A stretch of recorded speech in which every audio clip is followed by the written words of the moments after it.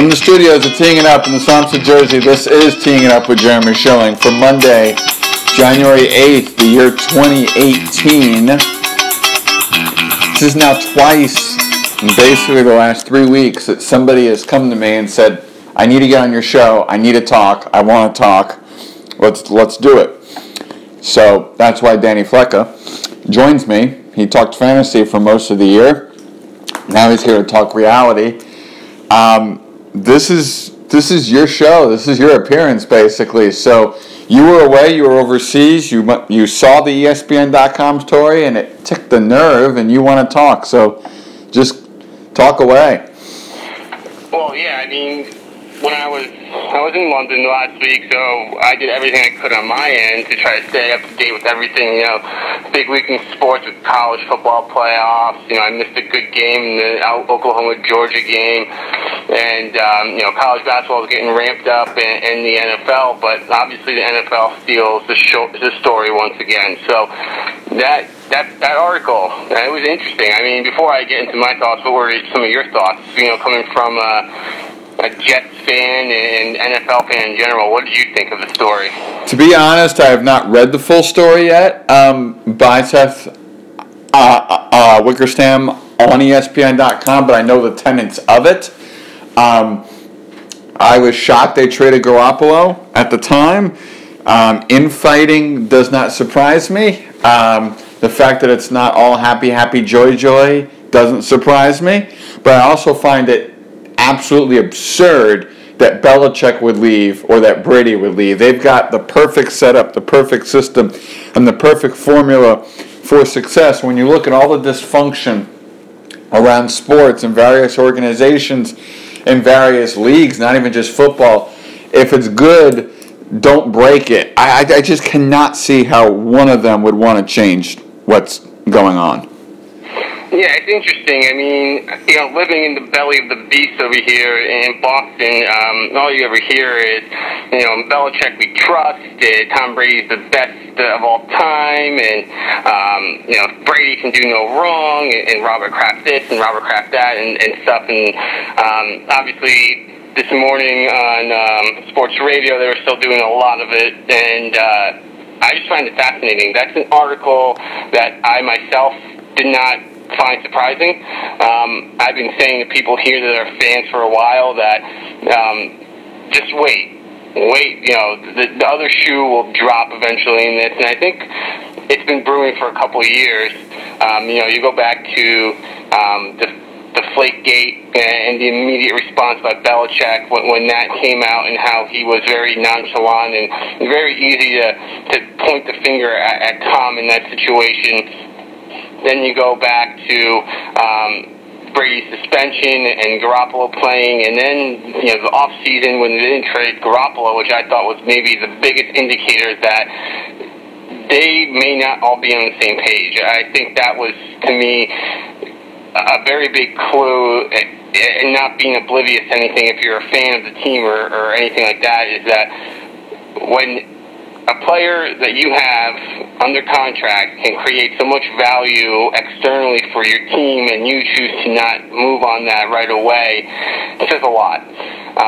And despite the way Brady's played this year and the way people have talked about him being at an MVP level, I think really takes away from the brunt of the story and the underlying theme that people haven't hit on is, what's the Patriots' motto at the end of the day?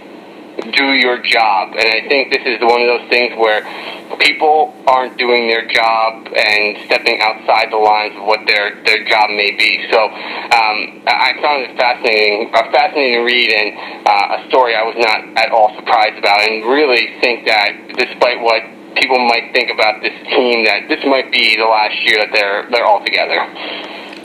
But why? Okay, let me ask you this: why would you,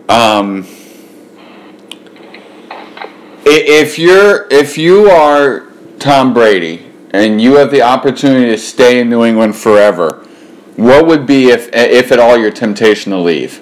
I don't don't think it has anything to do with him, to be honest. I think that they were put in an unenviable situation where you have a MVP level quarterback who's won so many games and is entering, as most people hate to say, the twilight of his career, and in a backup that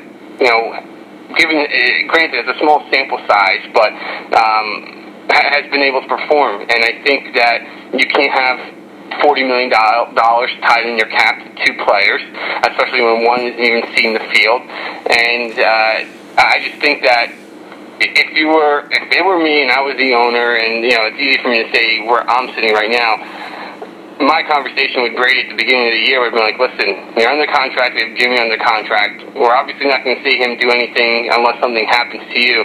But at the end of this year, there's a strong possibility we're looking to possibly move on from one of you, and that's just the way it's going to be. And that's the way I would have left it if I were them. But clearly, he has more pull within that organization than I think than most of us thought he did.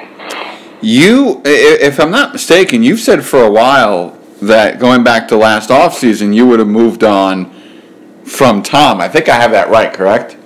Yeah, I would have kept Tom for this year, and I would have let him play out his contract. He is under no guarantee salary next year, and neither is Jimmy. And there was one of those things that if I'm looking at it from an owner's perspective or a coach's perspective, I've gotten, I think, everything you can out of Brady for somebody who wasn't supposed to be anything special. And he's turned out to be the complete opposite.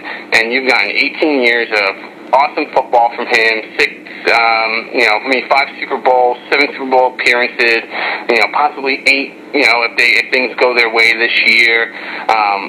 And he's 40. Let's just leave it at that. He's 40 years old. And how much can you really milk milk it if you're the Patriots? And if it were me, I'm just looking at the cost benefit. You have a 40-year-old that you're going to pay $20-something million to, or you have a 28-year-old that you can pay, market price for and get another 5 to 10 years of success. I think they really screwed the pooch when they looked at it that way, and I think Kraft's relationship with Brady really blinded his judgment here, and I think, I said this at the beginning of the year to some people that are fans here, this could be it, and you better enjoy it because you're never going to see this happen again. And, I think we're starting to see that, and people are within the organization have come out and said it because you're going to have Patricia possibly leave this year, McDaniels possibly leave this year, and if you're Belichick, you look at it from a long-term perspective. He's 7? Yeah, something like that, old. Yeah. He's losing his 2 top coordinators. I don't know enough about the rest of their staff to say, okay, well, they have somebody in the wings waiting. But they lost one of their other coordinators who went to Alabama this year, Brian Dobell, who's the offensive coordinator there. So I don't know who on that staff is necessarily the next great thing. But you look at it from his perspective, you're like, well, Gronk's contract's possibly coming to an end soon. Edelman's contract is up after next year. A bunch of their defensive players are nobodies that really, don't really project to be anything special on the NFL level. And you look at it from his perspective and say, do I really want to possibly start over again where the most important position on the team is a question mark? Because even if Brady wins the MVP this year, do we really expect him to be doing this for the next 2 to 3 years? That's the way I would look at it if I were him. Has Brady's play this year impacted what you think? No, not at all. And I said this at the beginning of this year, and if you look at his numbers, strictly speaking, he tends to dip at the end of the year anyway, and I think a lot of that is due to the grind of the season and his age. He's able to turn it back on because in the playoffs, they usually get the first round bye. They can rest for a little bit, and then if they win out, they have another 2 weeks before the Super Bowl. But I think his play has progressively gotten worse as the year has gone on. Worse in the sense that he's still an All-Pro and an MVP, but statistically speaking, he does get worse as the year goes on. And for me to put stock in a 40-year-old NFL player over a 28-year-old would be, that person would have to literally be made of steel and can never get hurt again because you're risking a lot for your franchise in that sense. How do I transition from here? When you look at the Giant coaching job, and you're a Giant fan, when you look at that coaching job, and the guys they've interviewed, both Matt Patricia, Josh McDaniels, some others, are you in favor of a trade for Bill Belichick? Absolutely not, no. If there's a trade to get him, you can't do that. You need to have all of your assets available to you, especially given the year they had this year. People have been throwing him around as a potential in New York. While I think that'd be awesome, maybe 5 years ago I could see that happening. Now, unless he's absolutely sold on one of these guys coming out of the draft and he's okay with relinquishing some of the personnel power he has, I don't know necessarily how good of a fit that is in New York. And they were saying a lot today that the Giants will hire someone in the next week or two, then it's real. Because then they know that it's something that Belichick wants. But it's hard for me to see him going to a place where he'd be probably in a similar situation as he would be in New England after this year. Declining quarterback, really a lot of holes in that roster that need plugging, and a GM in place already who got the job. So I don't know if he's going to be the best fit there, but if I'm looking at anybody on that they've interviewed, my vote would be for McDaniels. As much as he flamed out in Denver, I think he's young enough, he's smart enough, stable ownership, an organization that's respected by not only most of the NFL, but his mentor in Belichick. I think that would be my vote if I had to pick someone that's going to be there in the next 5-10 years. What do you think the outcome of this is? I think, the Patriots are going to do what they do. They're going to put it behind them. They're going to play. They got in my opinion, an easy game on Saturday. And then who knows? I think it's going to be tough. Again, from a neutral perspective, you're looking at a team that every single year they go into the playoffs or something. There's something there as far as the storyline is concerned. Whether it's the Flakegate, Rob Gronkowski, and now this. It's tough for me to see them persevering again, but they've always done it. So until they don't, I'm going to say that they're still going to make it to the Super Bowl. I'm not impressed with anybody in the AFC, for that matter. I don't believe that Pittsburgh can do it going into New England. And if you look at the NFC, I think if Philly had Carson Wentz, that's a viable contender. But I don't know if anybody over there is a viable contender. So I think you're stuck with the likely outcome that we are headed to I'll say Pittsburgh, New England, New Orleans Super Bowl that the Pats win 31-20. It's going to be tough. I mean, New Orleans yesterday did not really impress me. I thought there was some shoddy play calling and game time decisions. They had a 3rd down and 2 at the 50 to ice the game, and they run it. And they were being stuffed all day. They threw for 400 yards, and they didn't decide to throw it there. Then they go for it on 4th down and 2, and give the Panthers the opportunity to try to win that game, which was right there for them. It's tough. The NFC again is a crapshoot. I mean, I think if Atlanta can persevere in Philly this weekend, you could be looking at them as a favorite to make the Super Bowl, but I can't really put my money on any of those teams right now. I think it's just a crapshoot. You have Nick Foles, Case Keenum as 2 of the quarterbacks. You know it. The matchups this weekend, yep. And in the AFC of Blake Bortles and Mariota. It's tough. It's tough to see any team really contending besides the Patriots and the Steelers to make the Super Bowl, and unfortunately one of them is going to have to lose before we get there. You know it. 2 final things. Number 1, do you think start of next season, Kraft is the owner, Belichick's the coach, Brady's the quarterback? I think one of them is I don't think Kraft's going anywhere. If he goes anywhere, it's going to his son. So, I'm not going to really count him in there. My vote would be for Belichick to be out of there. So you really think this is the end? I think that if you're asking me to bet on one of those guys being gone, it's Belichick. I don't think Kraft's obviously not going anywhere. It's his team, and his son would be taking over.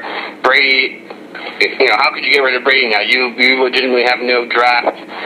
You have no backup to replace him, and on top of that, you're picking in the late 20s or 30s or whatever it might be, and all those top prospects are gone unless you make a trade to trade up and get somebody, which I don't see them doing. It's not their MO. They usually trade back. They don't trade up.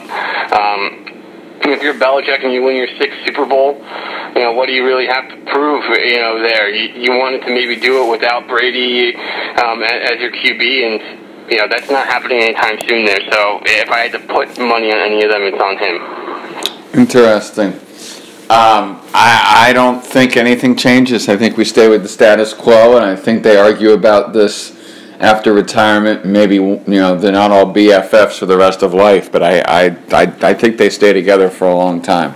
Oh yeah, it's definitely the most likely outcome. But if there's still an opportunity for something to change, I would say that Belichick's the one that would be jumping ship, and maybe McDaniel stays in New England, and it's his turn to make something happen. And final thing, I believe it was you that saw Chelsea's stadium and locker rooms while you were in London, correct? Yes. Okay, I had 2 friends who were in London at the same time. Your thoughts of seeing Stamford Bridge in person? That's awesome. It's definitely a different type of experience than what we have here as far as our, big-time sports goes. It's a stadium that fits about 42,000. Soccer stadiums are usually more intimate. The crowd is right on top of the field. The locker rooms are nothing special, but, it's an older stadium to begin with. But, you can see how a stadium like that presents a great home field advantage for any type of team, and it's unique. It's pretty cool to see something a little bit different than what we're used to, and being able to watch a game there would be pretty unique at the end of the day. But you need to have a good amount of money to do so. You got that right. Anything else you want to get off your chest? For now, that's about it. I think I'll gain some more opinions as the week goes on. So maybe next week. Okay. First, you got to get caught up on work-related matters. Oh, who wins tonight? Duh, that's the most obvious question. Who wins tonight? I've got my money on Bama. They dominated Clemson the other night, and Georgia was pretty impressive in their win against Oklahoma, coming back and everything else like that. But I think Nick Saban is like 11-0 against his assistants in the past, so I'll put my money on Bama. There you go. Danny, as always, thank you for coming on Teeing It Up with Jeremy Schilling. All right, man. Have a good night. You know it, and thank you all for listening. We'll see you next time on Teeing It Up.